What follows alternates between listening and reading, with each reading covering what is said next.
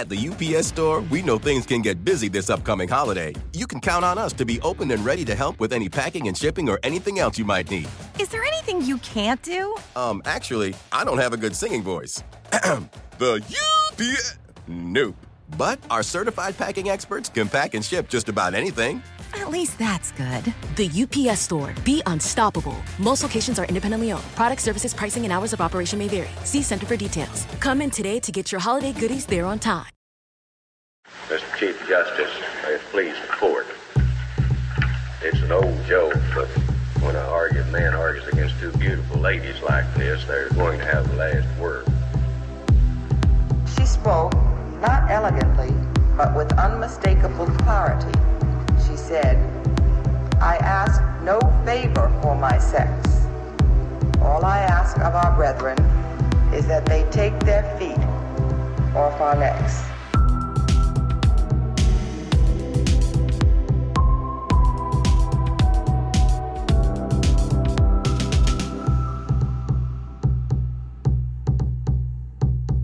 Welcome back to Strict Scrutiny, a podcast about the Supreme Court and the legal culture that surrounds it. I'm one of your hosts, Kate Shaw. And I'm Melissa Murray. And we are here today with a special crossover episode featuring guest Lauren Moxley, who's the host and creator of the podcast, The Ginsburg Tapes. Hey, Lauren, welcome to Strict Scrutiny. Thank you, Kate. Excited to talk all things Equal Rights Amendment today. A lot of our listeners will probably know the Ginsburg Tapes, but for those who don't, it's a limited edition podcast in which Lauren takes the audio of Ruth Bader Ginsburg's Supreme Court arguments, and actually in one instance an important case she worked on but didn't actually argue, and uses that audio to anchor a discussion of Ginsburg's litigation strategy, which was essentially to dismantle formal legal inequality in the United States. So the podcast features these very long excerpts from the arguments. Listeners to our podcast will know that Supreme Court argument audio is available online, so we play little clips, but Lauren plays these We also use some of it in our intro music, which is really kind of kooky, too. Which also intersects with Lauren's project. So so we'll talk about that. But she uses these very long excerpts and then kind of pauses and intersperses the audio with her own commentary on the cases, on the advocacy, on the justices, often including these wonderful insights gleaned from deep dives into the justices' papers. And one thing that comes up a lot in all the episodes is the Equal Rights Amendment, or the ERA. So this had actually passed in Congress and was pending before the states for ratification while Ginsburg's cases were being litigated in the federal courts.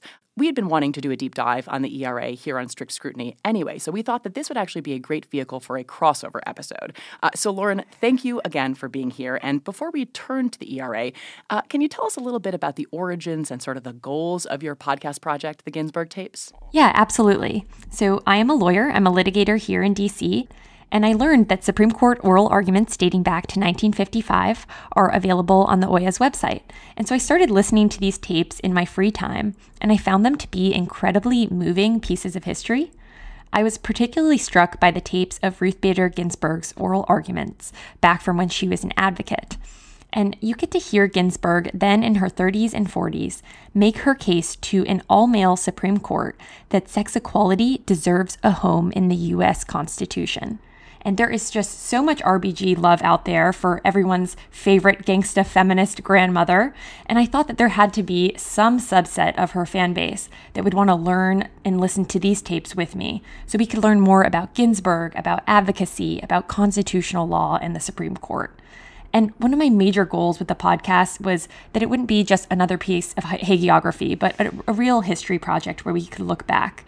And as I reach the end of the podcast, the final episode is dropping next week. I've used this occasion to reflect on the important ways that her movement succeeded and the ways that it fell short. Okay, so we're obviously going to go deeper on all of that. And as we said, we're going to turn squarely to the Equal Rights Amendment a little bit later in the episode. So let's actually start by laying a bit of groundwork. Our readers may not know, if you're not a regular reader of the Constitution, and there really is no reason why you should be. Well, we law professors have to read it from time to time. We have to read it. Our law students have to read it. But most people have never read the Constitution, and many people are actually quite surprised to find that the original Constitution, framed in 1787, actually doesn't contain any mention of women anywhere. right? And the next major moment for the Constitution really comes after the Civil War when the Reconstruction Amendments, the 13th, 14th, and 15th Amendments, are passed to abolish slavery, guarantee the rights of citizenship, and then provide for the franchise for African American men.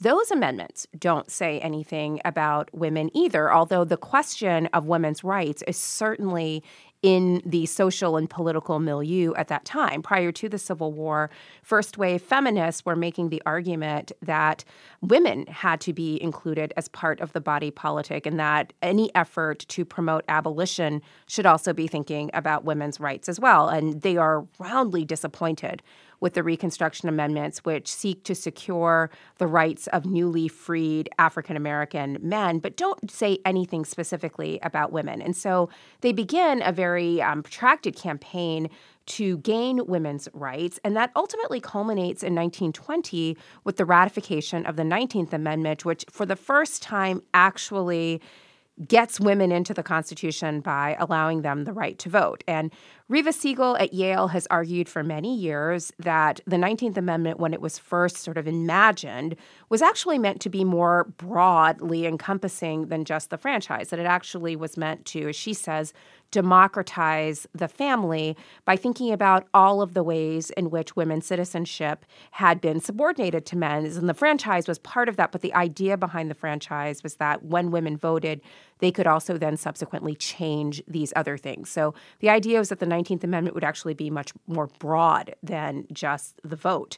It turned out, of course, that it wasn't as broad as the vote. In fact, it wasn't even as broad as the vote because it wasn't ever really enforced. And so lots of women, despite the fact of the 19th Amendment, didn't enjoy the opportunity to vote. And this is particularly women of color. And so we have this really odd moment where there's one amendment in the Constitution as of 1920 that speaks to women, but women are still very much a part of this long-standing legal framework in which their rights and their identities as legal subjects are actually subordinate to those of men, and in particular, their husbands and fathers. And the Supreme Court is actually part and parcel of this project. The Supreme Court, in a number of cases, re-enshrine this idea of women's equal citizenship, but not quite as equal as everyone else. And so in a lot of different cases, Gossert versus Cleary, Radice versus New York, Bradwell versus the state, the Supreme Court over and over again enshrines this idea that women can be protected by law, that they are passive,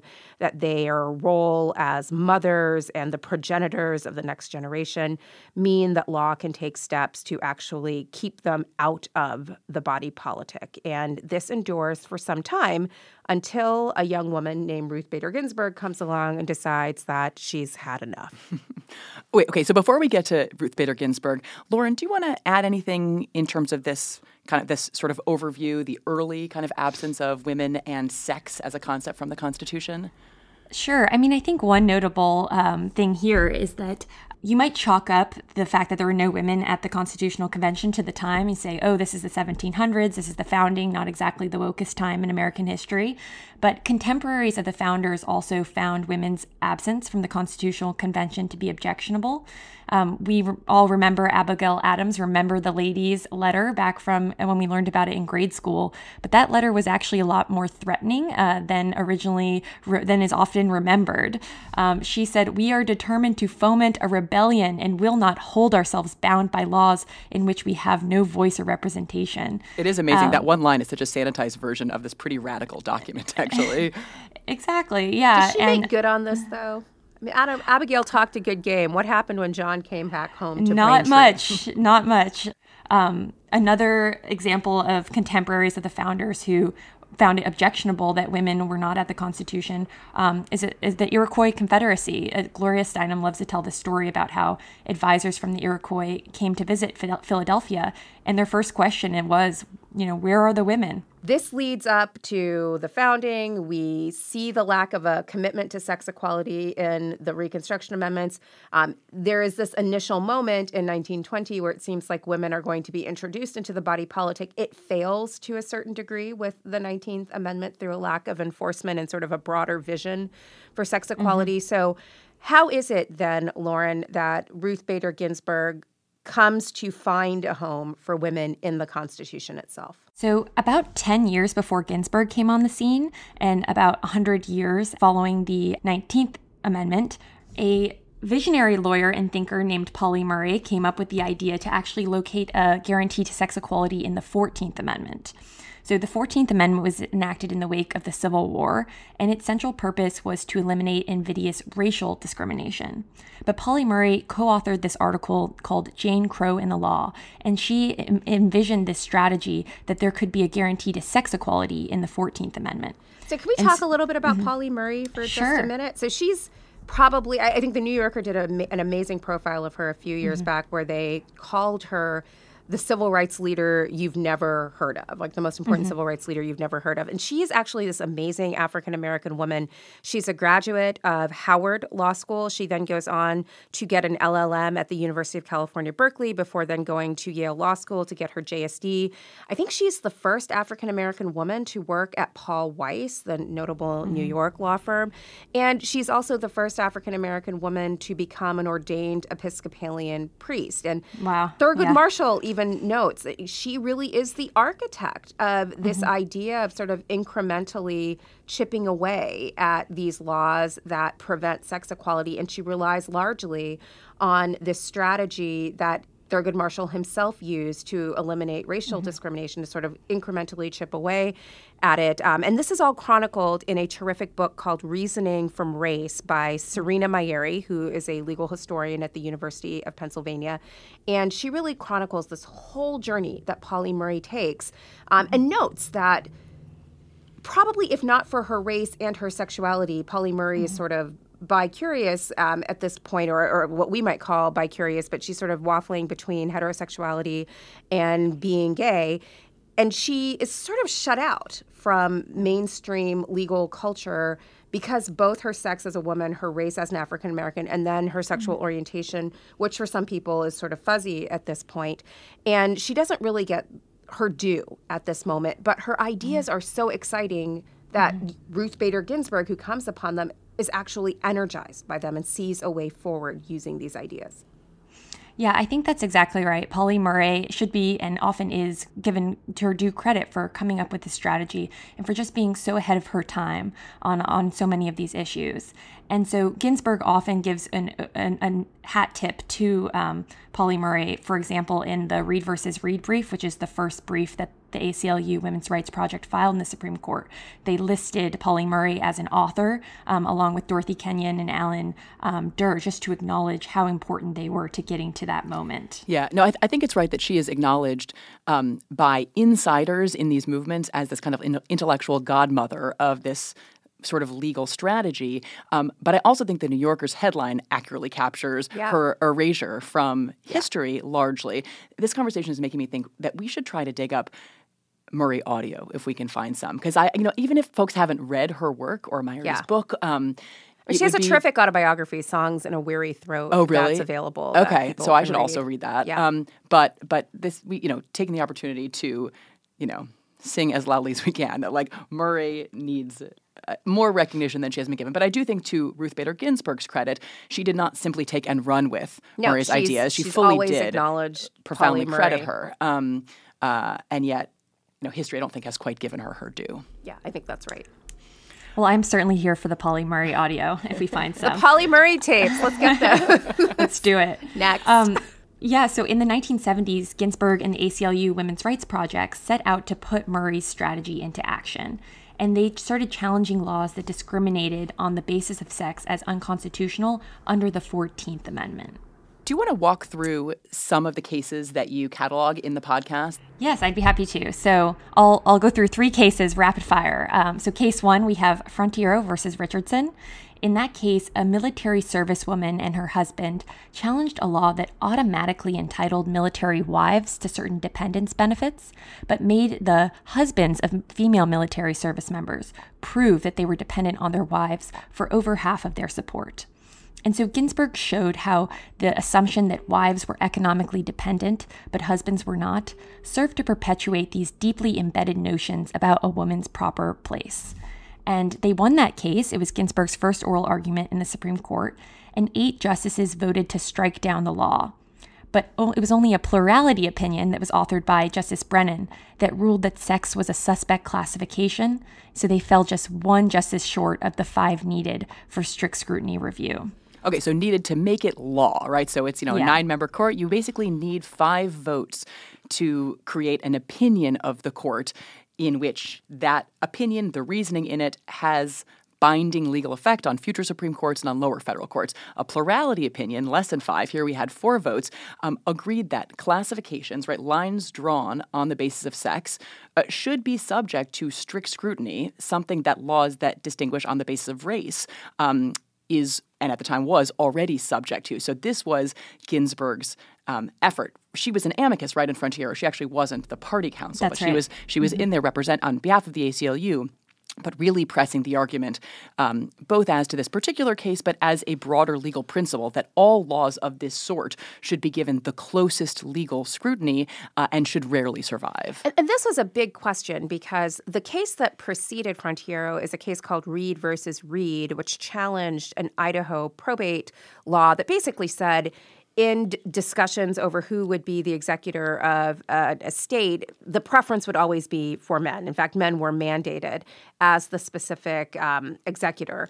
And the idea behind this was that men knew math. I mean, that's like reductive, but that's basically what it boils down to. Men knew math and maybe women didn't, and so men should be the executors. When that case was decided, again, in the godmother brief that Ruth Bader Ginsburg writes on behalf of the Women's Rights Project, they are pushing for strict scrutiny, but the law is actually struck down under rational basis review, which is the lowest form of review that a federal court can undertake. And it's usually very deferential to the government. So the fact that the Idaho provision was struck down under rational basis review, it really shows that there was no legitimate reason for preferring men to women in determining who would be the executor of an estate.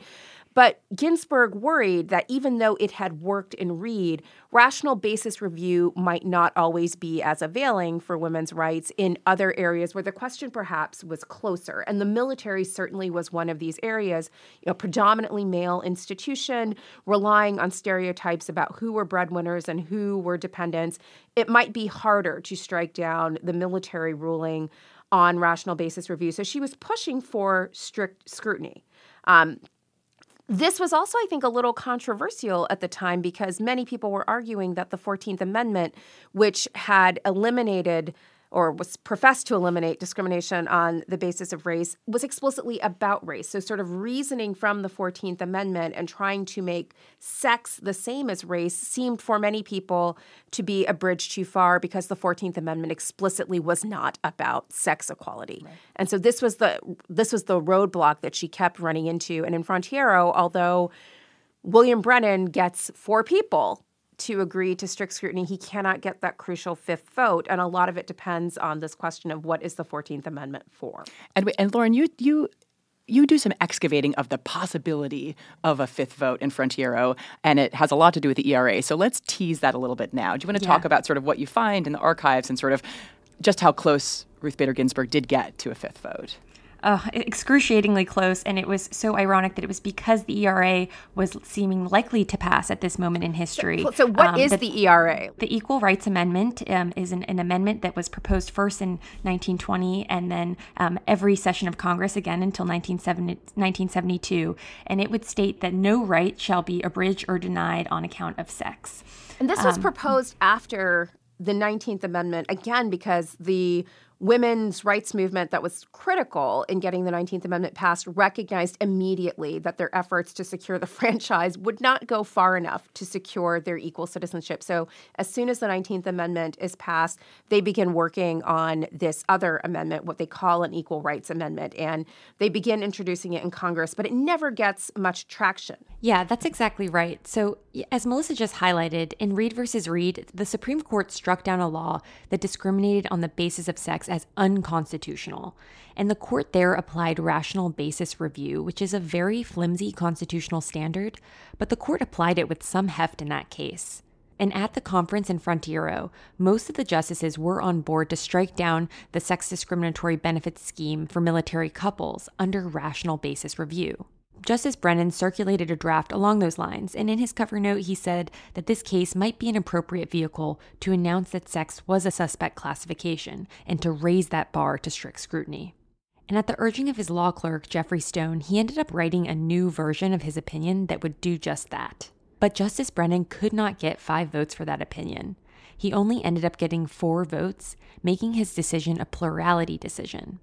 And Justice Powell actually declined to join Justice Brennan's draft, and he argued that the court can't decide whether sex is a suspect classification until it knew the outcome of the ERA.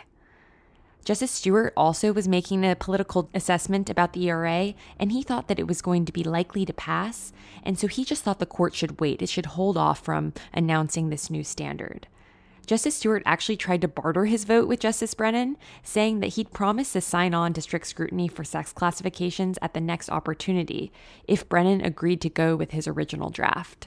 And they thought that when the Equal Rights Amendment was passed, it would actually formally make sex equality a requirement of constitutional law, and this would by itself make strict scrutiny the appropriate standard of review for classifications that discriminated on the basis of sex. So the court didn't necessarily have to read into it in Frontiero. They could simply wait for the ERA to be ratified, and then this would be a matter of constitutional law. That's exactly right. And I think one of the central ironies of this situation is that it was because the ERA was so successful in the states initially that these justices declined to become that 5th vote to give us strict scrutiny. And then as we'll talk about later, as the popularity of the ERA declines, that also contributes to the justices' unwillingness to raise the bar to strict scrutiny review. So it works both ways. That's great. It works both ways, apparently. Okay, so we'll get back to the kind of ratification process in the states, but do you want to talk about a couple of the other cases that you go deep on in the Ginsburg tapes? Sure. Okay, case example 2 is Weissenfeld versus Weinberger, which is everyone's favorite case.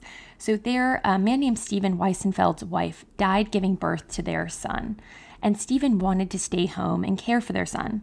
But he was denied benefits available to sole surviving mothers with modest incomes, about $14,000 a year in today's dollars.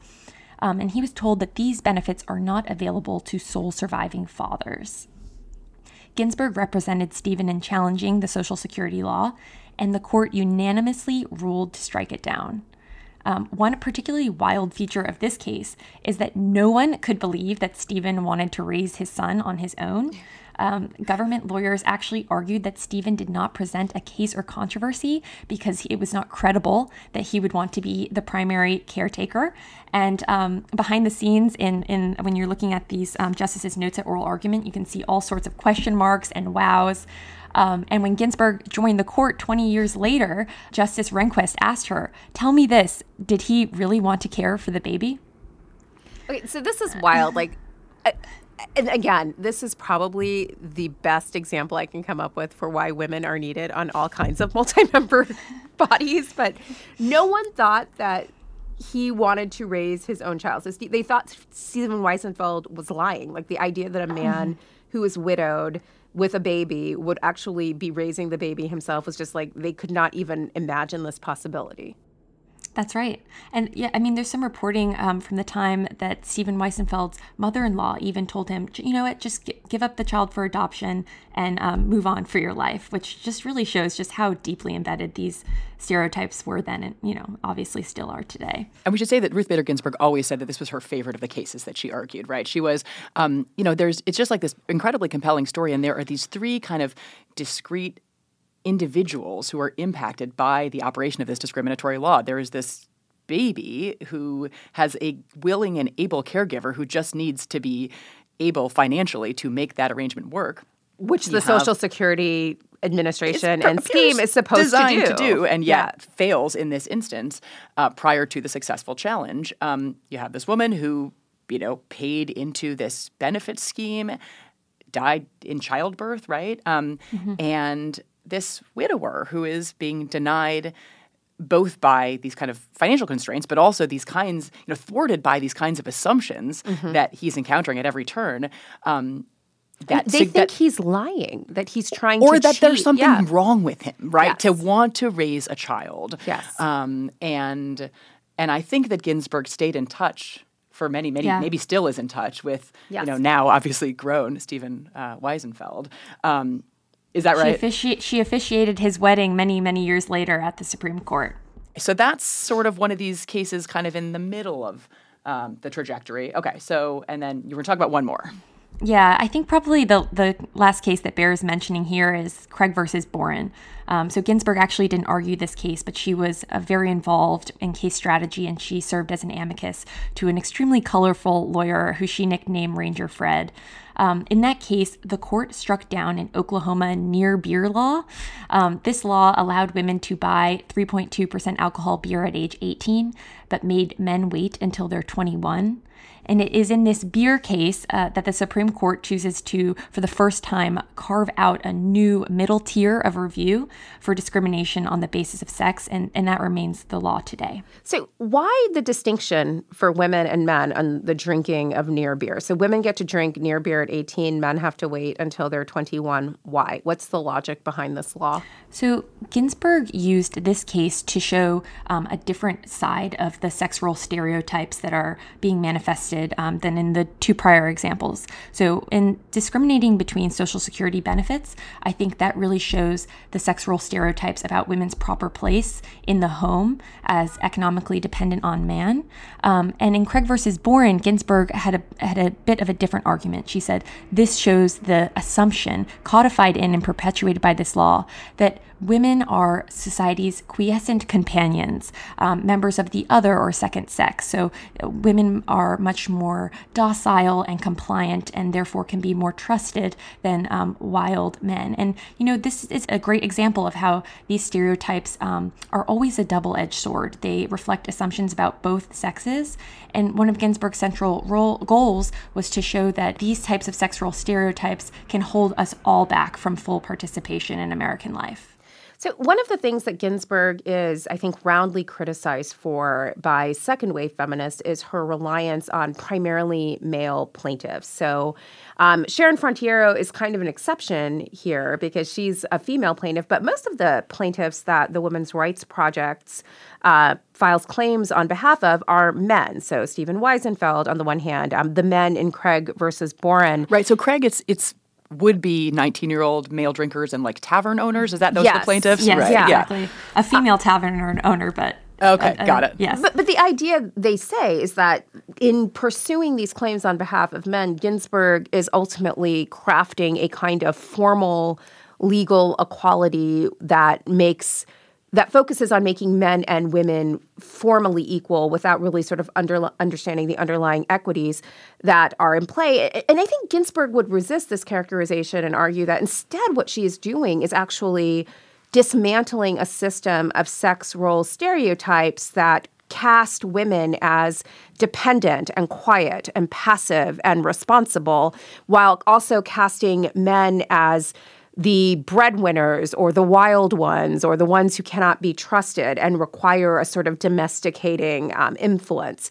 And her point, as you say, is that these stereotypes might work out well for people sometimes, but they actually have this kind of double-edged sword in that what if you're a woman who isn't dependent? What if you're a man who's not a breadwinner? What if you're a man who's incredibly responsible and not wild and in need of a domesticating influence? That these stereotypes cut both ways, and it's not always clear that these stereotypes hold true. That's right. I mean, I think Ginsburg was always careful to say if a woman chooses to stay at home, that's okay. But if a man chooses to stay home, a man chooses to raise his child like Stephen Wiesenfeld, that needs to be okay too. And that when our laws codify these stereotypes, they control our choices, or they affect our choices is probably a better way to say that. Constrained, right? I think she always was quite self-conscious about the possible critique that this was too kind of cold and formalistic a conception of inequality and equality, but that if you actually sort of probe, it is quite a savvy strategy, one that is exquisitely sensitive to these kinds of dynamics. Mm-hmm. And I think the one other thing we should say is it was also quite self-consciously designed to appeal to an all-male Supreme Court and an almost all-male federal judiciary. Now, so Melissa looks skeptical, but I do think that claims based on the oppression of women by our system of laws brought before this group of individuals so fully socialized into those norms and expectations was going to be an uphill battle, and that this was a different cut at the same set of problems that was at least potentially going to receive a more receptive hearing? Possibly. I think you were exactly right that, were women to come to the court, as Sharon Frontiero did, maybe the court would be skeptical that these laws that were ostensibly aimed at women's protection were actually, as William Brennan put it, a cage and not, just a pedestal for them to be on. But some of these men, I think, as Lauren has told us, also produce skepticism from the court. I mean, a lot of the men who are the plaintiffs here are kind of gender bending in an interesting way. Like Stephen Weisenfeld is a single mother, basically. I mean, and I don't say parent. I mean, he's actually mothering his son, which is why the court is like, what do you mean? Like, why isn't he giving this child up for adoption? In the same way, there's an earlier case that she pursues, a 10th Circuit case called Moritz. It's a tax case where there is a bachelor who is caring for his elderly mother who is bedridden. And, again, the idea that he would be doing this himself as opposed to outsourcing it, and he doesn't have a wife who would care for his mother, that too strikes the court, or could have struck the court, as being incredibly unusual and indeed unbelievable. So there's a way in which, yes, the fact of men plaintiffs might cause the court to be perhaps a bit more empathetic or think about their own positions, but also, I think it could have been even more distancing. Like, these are not men like we're men. Like, these are different kinds of men. Or threatening or something to the justices. Okay, right. So there, potentially it's an even bolder and riskier strategy. Yeah, or I mean, it could be all of these things, which might be the genius of it. It is both comforting and deeply unnerving all at the same time. I think there's an important pragmatic reason why she represented men in so many of these cases, which is that so many of the laws that she was challenging were these so-called protective legislation, laws that were according women some special Social Security benefit, some special tax exemption, some exemption from the duty to serve on juries. And so her goal was to show how this short-term so-called protective law was not worth it in the long run, whatever short-term benefit, because these laws actually served to pigeonhole both sexes. And I think that men were the natural plaintiffs in a lot of these so-called benevolently sexist laws because they were the ones who were being denied the same benefits, so to speak, as women. Right, that's a great point. The women who are the beneficiaries, whatever philosophical discomfort they may have had, just the kind of constraints of a requirement of a concrete injury that our law imposes would have been an obstacle to bringing a lot of these cases with a female plaintiff. Yeah, that's a very important kind of practical point. So I should just flag for strict scrutiny listeners that one of the lines that opens our podcast, which is Ruth Bader Ginsburg in her first Supreme Court argument, Frontiero, quoting the 19th century poet, abolitionist, feminist Sarah Grimke, I ask no favor of my sex, all I ask of our brethren is that they take their feet off our necks, comes from that argument. And so we are sort of paying homage to that particular argument every time we open our podcast. Okay, so we started to get a little bit into the kind of origins and history of the ERA as Lauren was walking through some of these cases. So just to get everybody back up to speed, that's sort of the courts. The fight for sex equality has long been waged in lots of other venues apart from just courts, and in particular, for purposes of this conversation, in the political branches of government. So as Melissa and Lauren said earlier, the idea of amending the Constitution to explicitly include a guarantee of sex equality in a broad and standalone way, apart from the 19th Amendment's guarantee of the franchise, whatever its potentially kind of broad interpretation from the perspective of kind of equal citizenship may have been, in practice, it turns out to be quite constrained. So in the early 1920s, we actually have the formal introduction of the first iteration of the Equal Rights Amendment. It's introduced a number of times, following that early 1920s introduction. So then, Lauren, do you want to just get us back up to speed, sort of what happened starting in 1970? So from 1923 to 1970, some form of the ERA is introduced in every session of Congress, but the ERA finally makes it out of committee for the first time in 1970. Around this time, a newly elected representative named Shirley Chisholm gave a very powerful speech in favor of the amendment on the House floor. And then a representative named Martha Griffith resurrected the ERA and forced it onto the floor with a discharge petition. And so critically, this version provided that equality of laws shall not be abridged or denied on account of sex, which paved the way for a more encompassing embrace of sex equality than the original proposal, which was guaranteeing equality under law for men and women. So 1970, we finally get this thing out of committee. It's on the floor of the House. And we should say that Article 5 of the Constitution, which is the article that sets forth the process for amending the Constitution, is pretty specific in terms of what is required to amend the Constitution. So a two-thirds vote in each House of Congress is required to pass a constitutional amendment out of Congress. But before it can become part of the Constitution, it needs to be ratified in the states. And that's 3/4 of the states need to affirmatively acting through their legislatures, or I think they can do it by convention, need to affirmatively agree to adoption of this amendment in the Constitution. So supermajorities in each House of Congress, supermajority in the state legislatures, a high bar. It's only happened, 17 times since the Bill of Rights added the first 10 amendments to the Constitution. So that's the process that is set in motion in 1970 when the ERA finally makes it out of committee and onto the floor of the House. That's right. So in 1972, both houses of Congress passed the ERA by over 2/3 majority and send this to the states for ratification. It's initially extremely popular, and between 1972 and 1973, 30 states ratify the amendment. So it's well on its way to the 38 states needed. But then the tide starts to turn and there is a backlash that starts to happen. I'm curious what your all's takes is on what happened to turn the tide. 3 words: effing Phyllis Schlafly. I was like, I know 2. What's the third? Okay. The third is not suitable for our advisory rating, right? We're going to keep this one clean. Okay. Keep this a family podcast. Effing Phyllis Schlafly and her campaign Stop ERA. So Phyllis Schlafly is a St. Louis housewife, and she begins this campaign that is both stunning in its alacrity and its vitriol. Right? So she begins this campaign that argues that the ERA is going to, one, completely take away the privileges that American women have under existing law. And that's the first part of this acronym, Stop ERA, stop taking away our privileges, ERA.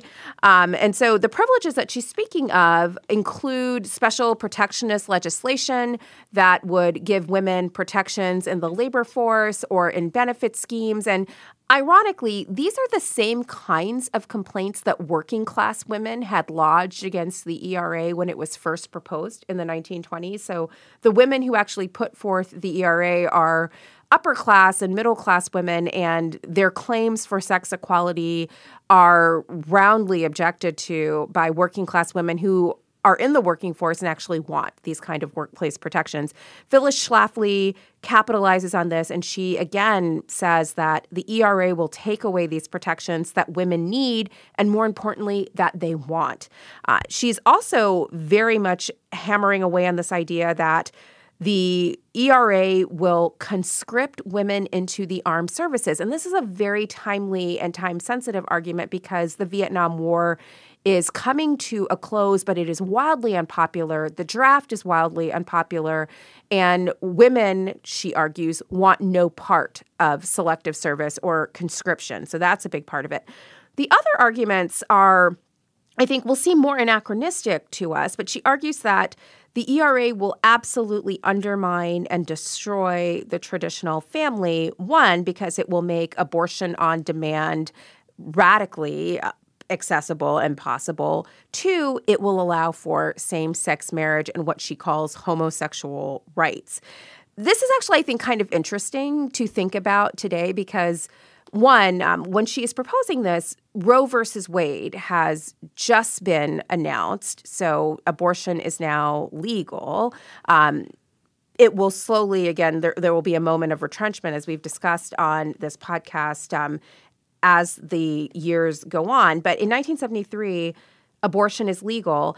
Same-sex marriage is not yet legal, but as we know, there will be continued advances both in the court and outside of it that will ultimately culminate in the legalization of same-sex marriage and the broad acceptance of same-sex relationships and LGBTQ people more generally. So it's interesting to think about the campaign that she's waging because parts of it might seem anachronistic to us today, but it's incredibly effective when she's on the road and she's going. I mean, what's interesting, she's a housewife who's constantly on the road trying to stop the ERA, and she thanks her husband in every speaking engagement for allowing her out of the house to be able to stop the ERA. But she makes a very forceful claim, and she is incredibly effective in turning the tide that had been so clearly in favor of ratification, and she stops the ERA in its tracks.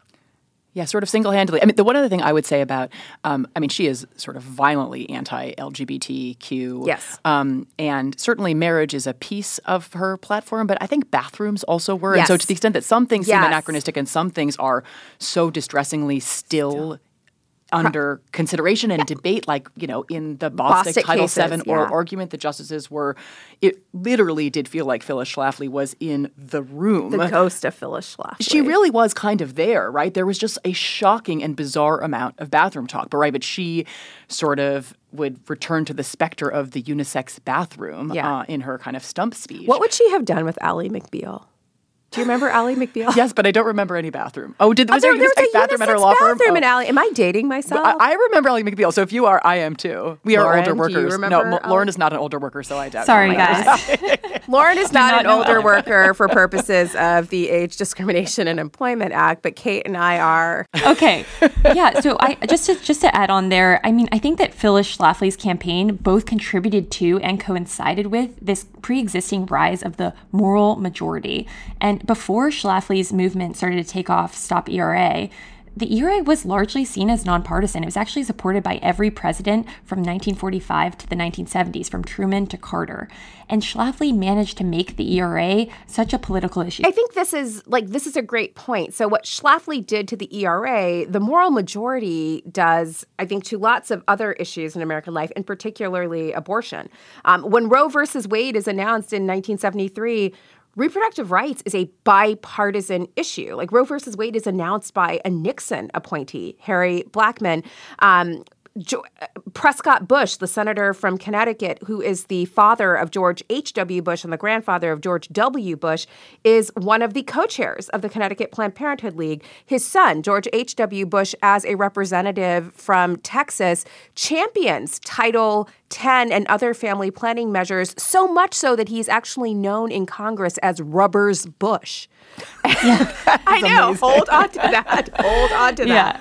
Dwight Eisenhower, Republican president, is the national chairperson of the Planned Parenthood League. So, I mean, there was wide bipartisan support for these things that today we understand as ideologically, sort of ideologically pure issues. Yeah. Yeah, I think that's right, and that Schlafly's movement really fanned the flames of what would become this self-dubbed moral majority, and that was so much, as you guys are just talking about, defined by what it was opposed to. It was opposed to the ERA, to gay rights, to reproductive freedom, and I think it was a real stroke of political genius that is reverberating through our society today, that Schlafly managed to tie the ERA to the abortion right, and then to politicize both. And I also think one of the reasons that Schlafly was just so dominant in this discussion was because she was a beneficiary of the Fairness Doctrine. So this was the era of network television, and networks are required to air both sides of an issue. And on the pro-ERA side, there are hundreds of female voices that you could elevate.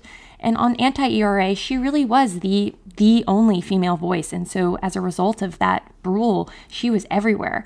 It made this seem like way more of a women against women fight than it really was, which made people think that the ERA was maybe less obviously good for women than clearly they initially did in that first wave of ratifications in the states. Fascinating. So obviously Phyllis Schlafly has gotten a lot of play on this podcast.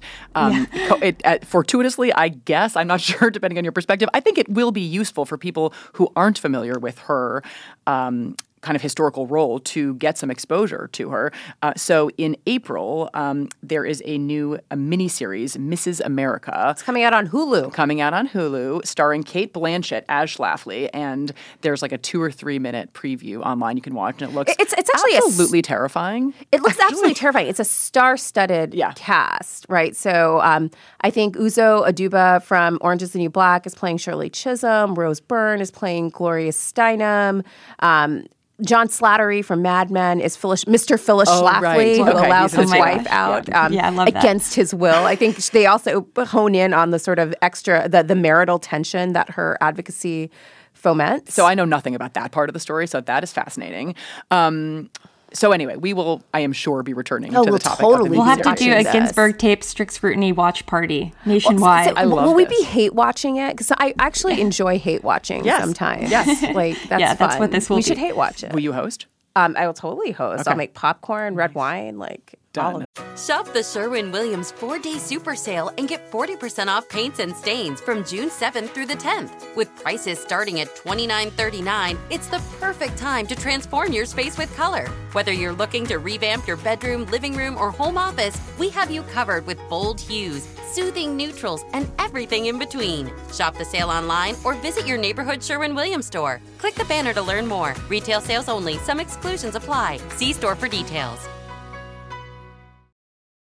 This podcast is brought to you by eHarmony, the dating app to find someone you can be yourself with. What makes eHarmony so special? You. No, really. The profiles and conversations are different on eHarmony, and that's what makes it great. eHarmony's compatibility quiz brings out everyone's personality on their profile and highlights similarities on your discovery page, so it's even easier to start a conversation that actually goes somewhere. So what are you waiting for? Get who gets you on eHarmony. Sign up today. At the UPS Store, we know things can get busy this upcoming holiday. You can count on us to be open and ready to help with any packing and shipping or anything else you might need. Is there anything you can't do? Actually, I don't have a good singing voice. The UPS... Nope. But our certified packing experts can pack and ship just about anything. At least that's good. The UPS Store. Be unstoppable. Most locations are independently owned. Product, services, pricing, and hours of operation may vary. See Center for details. Come in today to get your holiday goodies there on time. Hi, it's Martha Stewart. You know, I spend a lot of time thinking about dirt. At 3 a.m., at all hours of the day, really. What people don't know is that not all dirt is the same. You need dirt with the right kind of nutrients. New Miracle-Gro organic raised bed and garden soil is so dense, so full of nutrient-rich, high-quality ingredients. Miracle-Gro is simply the best. Okay. So let's go back to the sort of where we are in the 1970s. So as Lauren described, this is initially... It really looks like it is racing to ratification in the states. It is just it is kind of rapid fire, these ratifications. And then beginning in 1975, I guess a couple of years into Schlafly's kind of ascent on the scene, things grind to a halt, right? And ratification is stuck at 35 states, and it takes 38. So the country is 3 states short of actually ratifying this thing and getting it added to the Constitution. So Congress, sort of in recognition of this kind of delayed progress, extends the original deadline that they had included in a resolution attached to the amendment. So initially, ratification was the 7-year deadline was in 1979. In 78, I think, Congress extends the deadline to 82.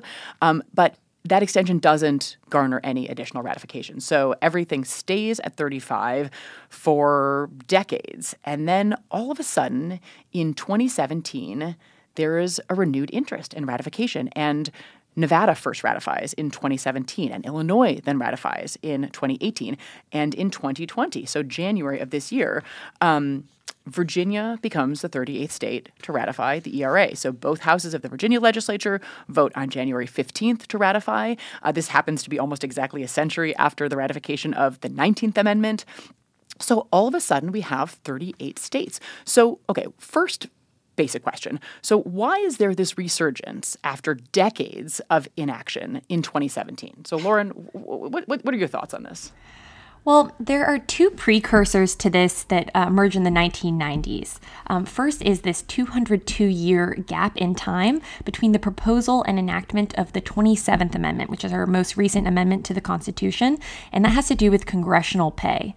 So this amendment was proposed by James Madison, and he wanted it to be part of the original Bill of Rights. It would essentially state that Congress can only raise its own pay for future Congresses, so congressmen would have to face voters before giving themselves a pay raise. So a 19-year-old sophomore at University of Texas named Gregory Watson wrote about this amendment for a school paper.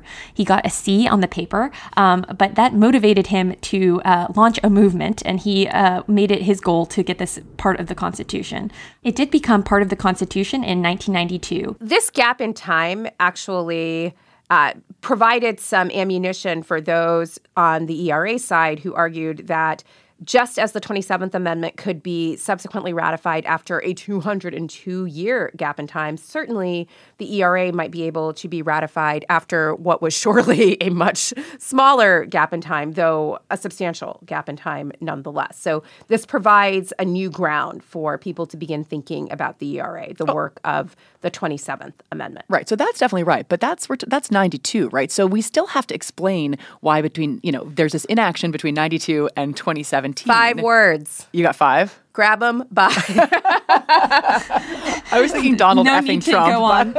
Donald Trump. I think that's right. In 2017, there's just this amalgamation of interrelated forces, this collective reeling from the affront to women that is the election of Donald Trump, culminating in the Women's March, and the powerful forces of the Me Too era. I think at the same time, there's this mainstreaming of feminism, the rise of feminism as a dominant worldview in a way that just wasn't the case for so much of American history. And in this milieu that we're currently living in, opposition to sex equality is becoming an increasingly difficult political proposition. In terms of the fairness doctrine, I'll say, not all women believe this. I mean, there's a substantial number of women who support Donald Trump and continue to support Donald Trump. But I think you're exactly right in terms of what galvanizes support for the ERA anew in 2017 is the fact of the 2016 election, the confluence of the Me Too movement, and the sort of mobilization of women's political energy around these series of women's marches throughout the country. And needing a sort of legal outlet for that, many begin to focus on picking up the banner of the ERA, which has been dormant since the 1980s. Yeah, and I think we should say there are grassroots kind of on-the-ground stories in each of these states in which sort of a number of activists worked incredibly hard. So I think some beginning before 2017, although not much before. And all of these labors sort of bore fruit beginning in 2017 and then quickly with 2018 and 2020 ratification. Okay, so we have 38 states that have ratified the ERA. That's what Article 5 seems to require. So does this mean that the ERA is now part of the Constitution?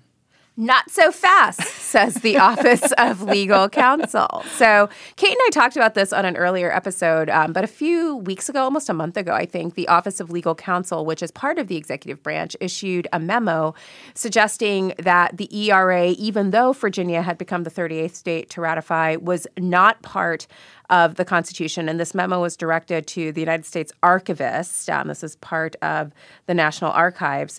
But directed the archivist not to include the ERA as part of the Constitution because, one, this question of the lapse in time between the last extension and the current moment where Virginia has ratified.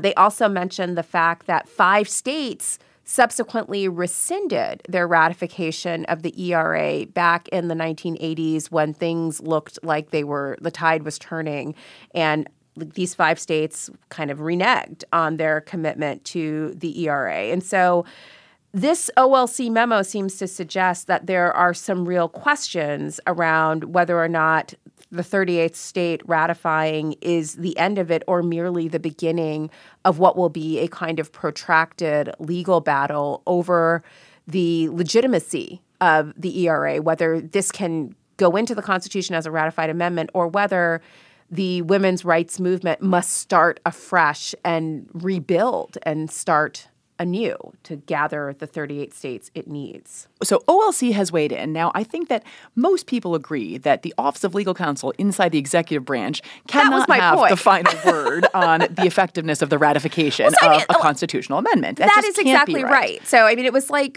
thank you next, right? And yes and no. I mean, I think that they certainly can provide binding legal guidance to the archivist. And the archivist does have this important ministerial role in actually certifying an amendment for inclusion in the Constitution. So in the very short term, they're non-binding in other venues opinion, which you're right is kind of just them giving their view, actually does have real legal force, which is the archivist doesn't certify it and it doesn't become part of the Constitution. But as a constitutional matter, the question of the ratification of amendments seems committed to Congress and the states and leaves the executive out almost entirely. I mean, Article 5, I think, very conspicuously doesn't have any role even for the president in ratification. Right. It is the houses of Congress. It is the states. It's pretty interesting. Most lawmaking has a role for the president, not amending the Constitution. Yeah. President doesn't get any role. Certainly this subordinate officer, the assistant attorney general for the Office of Legal Counsel, can't possibly bind the entirety of the federal government. And yet that there is a bottleneck that OLC represents, or this is a blockage point in terms of the ERA actually achieving. And I think it's also symbolic too that the Office of Legal Counsel is raising, I think, might actually be justifiable objections to this, or at least worth puzzling out. Arguments that could carry the day, but that OLC can't be sort of the final arbiter of. Right. I mean, they can't be the final arbiter, but they can certainly surface these objections in the first instance, and they have. Absolutely. Right? Okay. So we've got some lawsuits. Not surprisingly, we are a litigious culture. So what are the lawsuits? Who's bringing these lawsuits, and what are they arguing about the ratification of the ERA? So 2 of the major lawsuits were actually brought by state. So Virginia, Illinois, and Nevada, the 3 states that ratified most recently, filed suit seeking a declaration that the ERA is now part of the Constitution. And Alabama is leading a sort of mirror lawsuit that is seeking to prevent the ERA from becoming part of the Constitution. And I think 2 big issues that are going to be played out in these cases are the deadline for ratification and the effect of purported rescissions. So on the deadline, as we've discussed, the deadline was originally 1979, and then it was extended to 1982. And Virginia argues in their suit that this deadline is not dispositive. One of their arguments is that the deadline is actually in the preamble in the joint resolution proposing the amendment, and not in the actual text of the amendment that the states votes on. The second is that the deadline is committed to Congress's discretion. As we were just talking about, Congress has so much authority in deciding whether an amendment is part of the Constitution. So Congress has extended the deadline once, and the argument goes that they can extend that deadline again. Right. So that argument still does require some congressional action, but I think that the states are arguing that a simple majority vote in each house of Congress is sufficient, that Congress controls the mechanism of ratification, and that Congress has every authority, if it chooses to extend a deadline either within the window of an original deadline or even after an original deadline has lapsed. There's, I think, one more textual argument, in addition to the fact that other constitutional amendments have had deadlines. The 27th didn't, and that's, maybe significant. But others have. But those deadlines have actually been worded differently, not only located in the text of the proposed amendment itself, but also earlier amendments contained language saying that the amendment will be inoperative unless it shall have been ratified by 3/4 of the states by this particular date. The ERA resolution says the following article is proposed as an amendment which shall be valid when ratified. So shall be valid when ratified rather than inoperative unless ratified. So maybe that's a significant distinction that creates the 7-year window that isn't binding in the same way as the deadlines in the previous amendments. But also to this kind of deeper point about Congress's discretion. The argument, and the Supreme Court has made clear that Congress really runs the show when it comes to deciding, the sort of specifics of constitutional amendments. Whether or not, to Melissa's point, so OLC makes some totally plausible legal arguments in its memo, but whether or not those are the best legal arguments is not really the question that Congress is required to answer. Congress is able to make more of a kind of political and even moral judgment about what the Constitution should look like, what mechanisms should exist for changing the Constitution's composition, and that it can make that judgment in a way that is legal or in a way that encompasses other kinds of considerations. And again, this still, I think, requires both houses of Congress to act. I mean, there's 2 distinct arguments. One is that it's the ERA is already in the Constitution now, but I think that probably the stronger argument is that it can be, but only if both houses of Congress act. And I think actually, the latter argument really just says this isn't a purely legal determination, and Congress can decide on whatever basis it chooses to extend. Congress's authority also comes in with the second big issue that's going to be litigated in the states' cases, and that's this issue of rescissions. So 5 states have purported to rescind their original ratification of the 14th Amendment, and there's an argument here that it's ultimately Congress's decision as to whether to recognize these rescissions. There's also a textual argument in this context that Article 5 says that once ratified, an amendment shall become part of the Constitution, and it doesn't envision conditional ratification. There's also a strong historical precedent argument in the rescissions context, which is that states have tried to rescind their ratification of prior amendments, including the 14th, 15th, and 19th Amendment, and Congress did not recognize those purported rescissions. Right. So the argument there, too, is it's within Congress's discretion to choose not to recognize these purported rescissions. Okay. So let's say Virginia, Nevada, Illinois succeed, either because the court somehow decides to have the final word on this, or because the court says the ball is in Congress's court and Congress decides to recognize the ratifications and not the rescissions. The sort of substantive question, I think, is that what will the ERA do that we don't already have through Ginsburg's efforts and through the intermediate scrutiny, which is the place that the court ultimately lands in the sex discrimination context? Like, what would it do, the ERA? So I think there's a really strong symbolic argument here. We are the only country with a written constitution that includes a Bill of Rights that does not include a guarantee to equality among the sexes. And so the ERA would give sex equality that permanent home in the Constitution. I mean, ultimately, intermediate scrutiny is a judge-made doctrine, and it is subject to the whims of the judiciary. And the ERA would give sex equality a permanent home that would be exceedingly difficult to take away. Would it necessarily require strict scrutiny? I mean, this seems to be a point that advocates for the ERA keep making. And, I wonder, one, is it true that it will require strict scrutiny? And if yes, it does require strict scrutiny because the natural analog is race in the 14th Amendment, is that even a good idea? Because we have seen in the context of race that to return to double-edged swords. Yeah, strict scrutiny has been a double-edged sword in the race context. Yeah, I think that among law professors, there's a degree of skepticism about some of the sort of claims made by advocates that strict scrutiny, A, will be automatically required by the ERA, but I think B, that that it will necessarily redound to the benefit of women.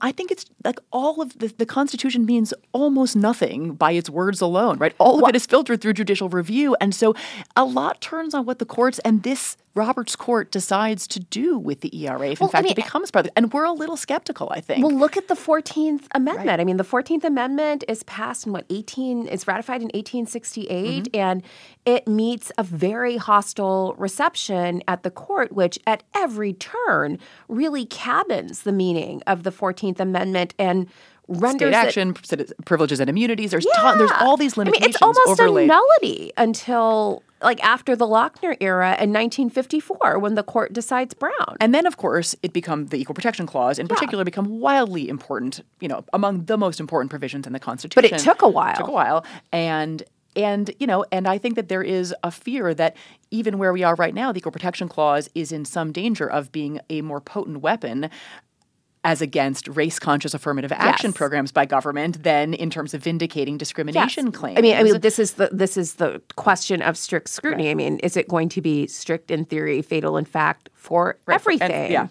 And for whom? And so I think that's.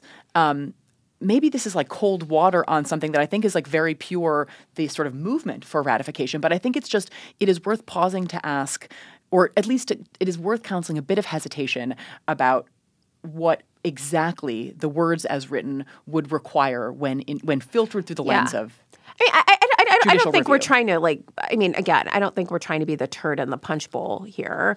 But I do think we are suggesting putting all of your eggs in this basket without more is perhaps problematic. And I think there are a number of scholars raising real questions who are asking, haven't we already created through judge-made doctrine what essentially amounts to a de facto ERA? Why don't we work on defending that line of cases as opposed to introducing this new element that might completely upend the apple cart. In terms of the de facto ERA, right, like there are some law professors, we've already talked about Reva Siegel, but she has made the argument that in some ways the line of cases that Lauren has been discussing represent some kind of de facto ERA, that the court basically does through interpretation of the 14th Amendment much or most of what the ERA would have done through explicit constitutional amendment, which is to read the Constitution as protecting against discrimination on the basis of sex, whatever the particular doctrinal formulation, intermediate scrutiny versus strict scrutiny,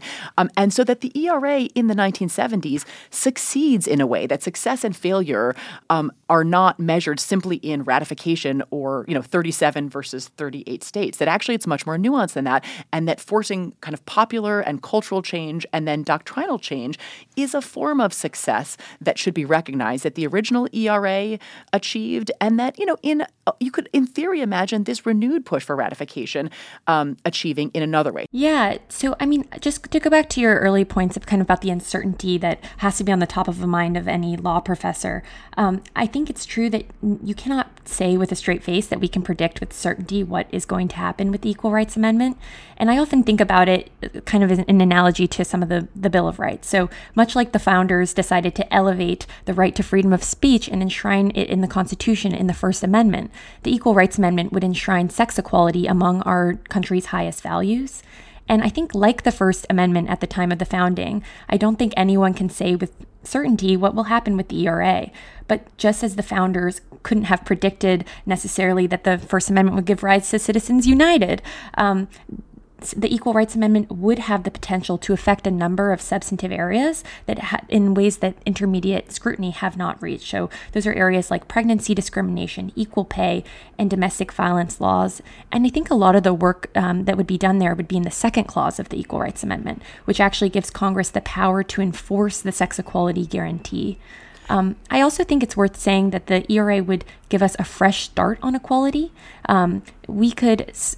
This could be the equal or the sex equality for 2020. We could re-envision this as a way that prioritizes an intersectional framework and is a more encompassing view of what sex equality can mean, including all gender identities and sexual orientations. Yeah, I think those are all great points, and I do think it's important to kind of to bring Congress into this part of the conversation, which is that whatever an ERA would mean for individual rights claims and how they might fare differently under an ERA framework than under an existing intermediate scrutiny framework, arguably the ERA would give Congress affirmative warrant to act on all sorts of things like paid family leave and more robust pregnancy discrimination and violence against women and other things that they have either failed to act on or encountered affirmative constitutional obstacles in attempting to enact. And thus, this kind of legislative constitutionalism component of the ERA is as important as whatever doctrinal change it might usher in. And the ERA also, I think, and this is a lesson that we saw in, I guess, the first iteration of the ERA in the 1970s and 80s, is that it can actually prompt state-level responses that are incredibly generative of individual rights. So in the 1970s and 1980s, when the ERA was being debated, a number of states enacted their own equal rights amendments into their state constitutions, which has proven to be incredibly effective for securing at the state level, some of these protections that Kate has mentioned are now being debated on the federal level. And that's happening again now. So from the perspective of, spurring other kinds of debate and change and popular engagement with the Constitution, we only have half the states or something like that maybe have state-level ERA. So there's a long ways to go. So even if this renewed push only spurs more states to amend their own constitutions if the federal constitution isn't successfully amended, that would be a very significant result of this particular wave of kind of action and activism. Yeah, but again, I do think there is something to this question of the symbolism of it, like to be formally included in the Constitution. Like to just go back to 1787 and the Iroquois being like, where are your ladies? What's going on? There is, I think, something to that. But, symbolism can also come with stasis. And, we saw the 14th Amendment was incredibly symbolic and led to a period of 100 years where race discrimination just took different but equally potent forms. Right. So we alluded to this earlier in the conversation, but Justice Ginsburg actually recently said at an event at Georgetown when asked about the ERA, she basically said, I think it needs to start over. Right. I'm sure everyone was like, summation. Thank you so much. Yeah, thank you for that is a good summation of the response. You and OLC. Yeah. We appreciate your opinions. It's a dash of cold water, I think. It definitely was. And this is definitely not her first time speaking out on public issues. She said that she would move to New Zealand if Trump was elected. She said that sexism played a prominent part in why Hillary's Clinton campaign failed. Around same-sex marriage, she said the public can handle it. And, Ginsburg, when Ginsburg speaks out, it generates a ton of attention. And the ERA is a great example of that. So after she made that comment at Georgetown, the House was voting to extend the deadline. And the first demonstrative on the House floor was about Ginsburg's comments. There was an article in Vox that was titled, "Ruth Bader Ginsburg probably just dealt a fatal blow to the Equal Rights Amendment," which of course is not true. No, that is an overstatement. It's of course not true. And I think it obfuscates the fact that Ginsburg has always supported the ERA as a substantive matter, and she's simply voicing some of these real doctrinal issues that we were talking through earlier. So this speaks to, I think, a couple of different things, like irrespective of the ERA, but one, justices weighing in on issues that are political, legal in nature, potentially could become part of the court's docket. So there's that question. And also this idea of the justices in the wild, like the celebrity justice on whose word we are all hanging, because that is surely a more modern perspective. Like I don't think we've ever lived in an age outside of this one where the justices have been celebrities in quite the way they are today. Certainly, Justice Ginsburg is a celebrity and is well known and is known on sight, but so are some of her colleagues. And Rick Hasson did this piece for Greenbag a few years ago about the phenomenon of celebrity justices. And he used some metric of counting public speeches and things like that. And I think he found that 9 of the 10 most sort of, that's right, public-facing justices in our history are the 9 current justices. I think Arthur Goldberg maybe was the 10th. Yeah, he's number 3. Yeah, but the rest are the current. So to be fair to the justices, this is pre-Gorsuch and Kavanaugh, but this was the 9 justices on the 2016 fair, court. Rick Hasen is counting speeches, and not all speeches that might not be the only metric. That might not be the only metric, but it's interesting regardless. He found an 8-fold increase in justices' public appearances between 2005 and 2014.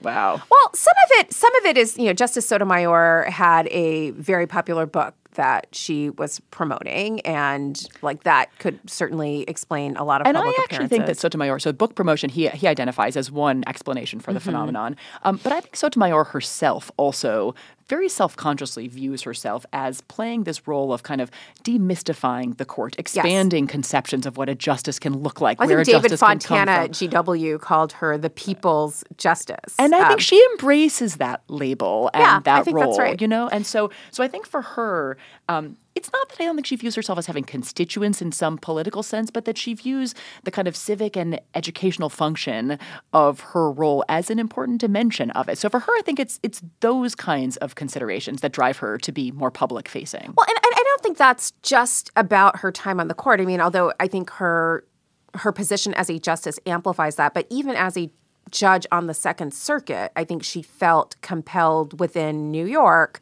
to play a more public-facing role. She was always the judge on the Second Circuit who would go and talk about the importance of jury duty, or would talk. She was, so she was involved in sort of mentoring students at high schools and elementary schools and middle schools in the area. So there was an element of that I think is amplified by her elevation to the court.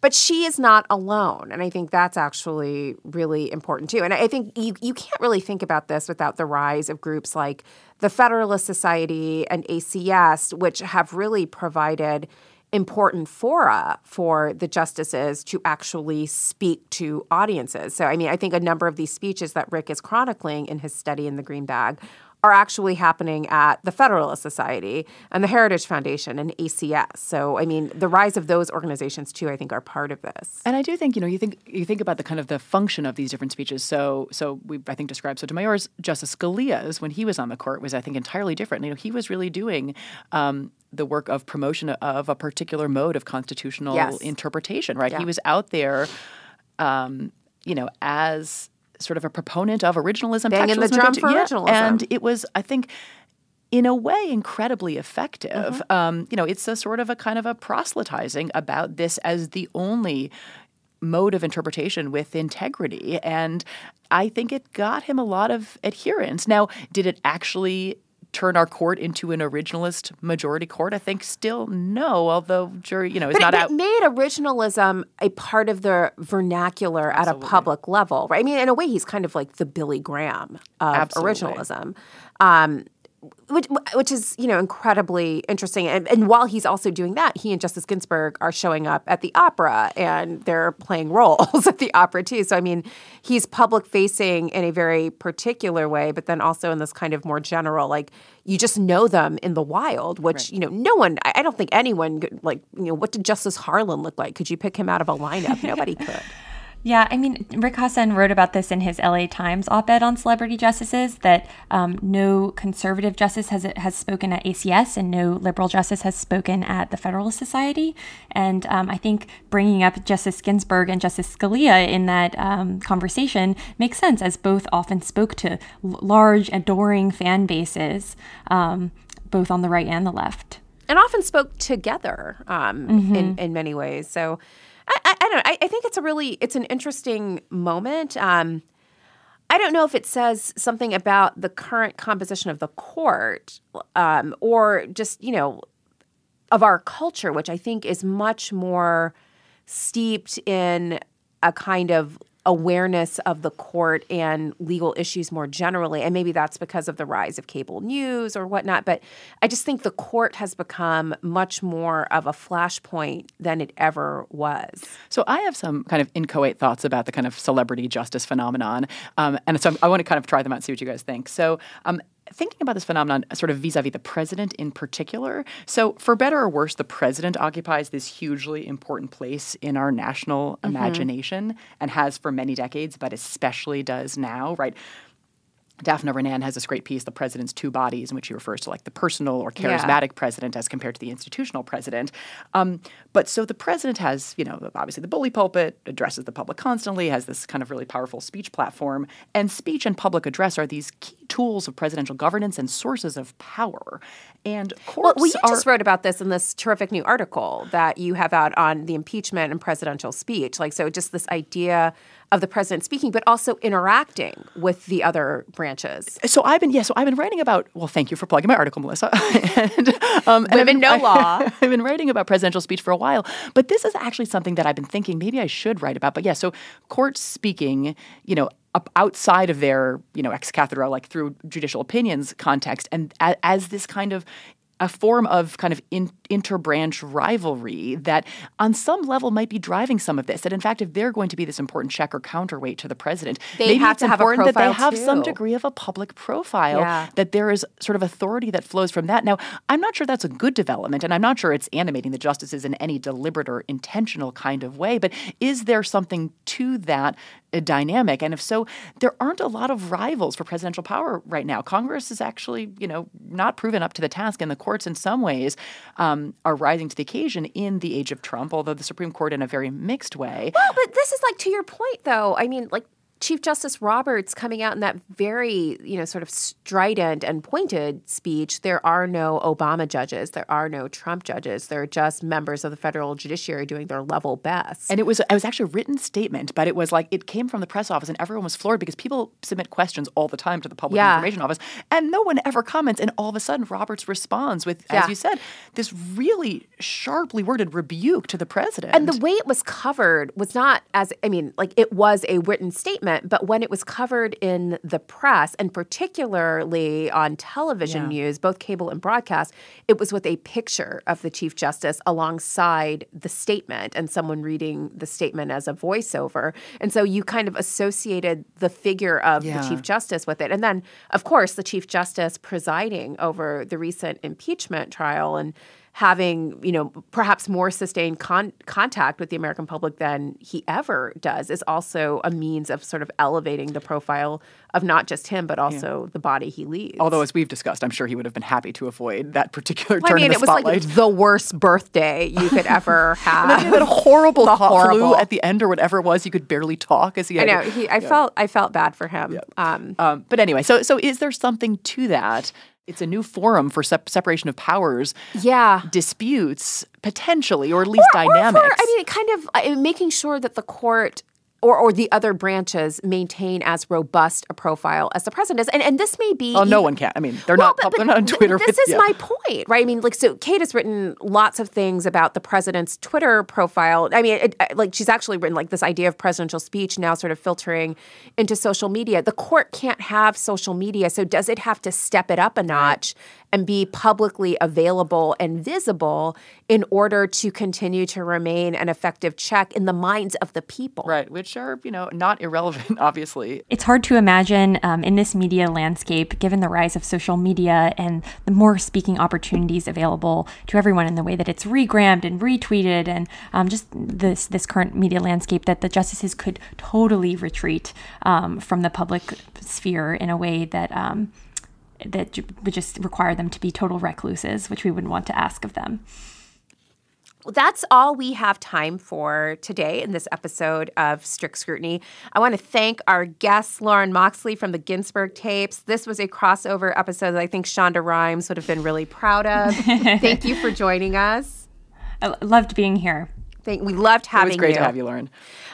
For those of you who are regular listeners of Strict Scrutiny and want to support the work that we are doing here, we would love to have your support. You can find us on our website, www.strictscrutinypodcast.com. You can also find on that website awesome merchandise that can give you a Strict Scrutiny glow up, just as we've been glowing up wearing our Strict Scrutiny merchandise. So there are trucker hats, tricolor tees, baseball tees, sweatshirts, everything that you need, dog bandanas, you name it.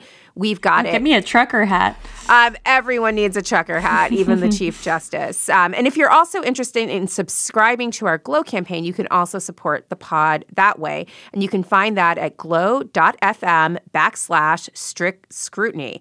You can follow all of us on Twitter and follow the pod at Strict Scrutiny _. And at this point, we would like to thank everyone who's helped us out today. Lauren Moxley from the Ginsburg tapes, Greg Addison here at NYU for the production support, Eddie Cooper for our music, and Catherine Fink and Melody Rowell for their great producing assistance. Thank you so much to everyone, and we will see all of you later. See you next time.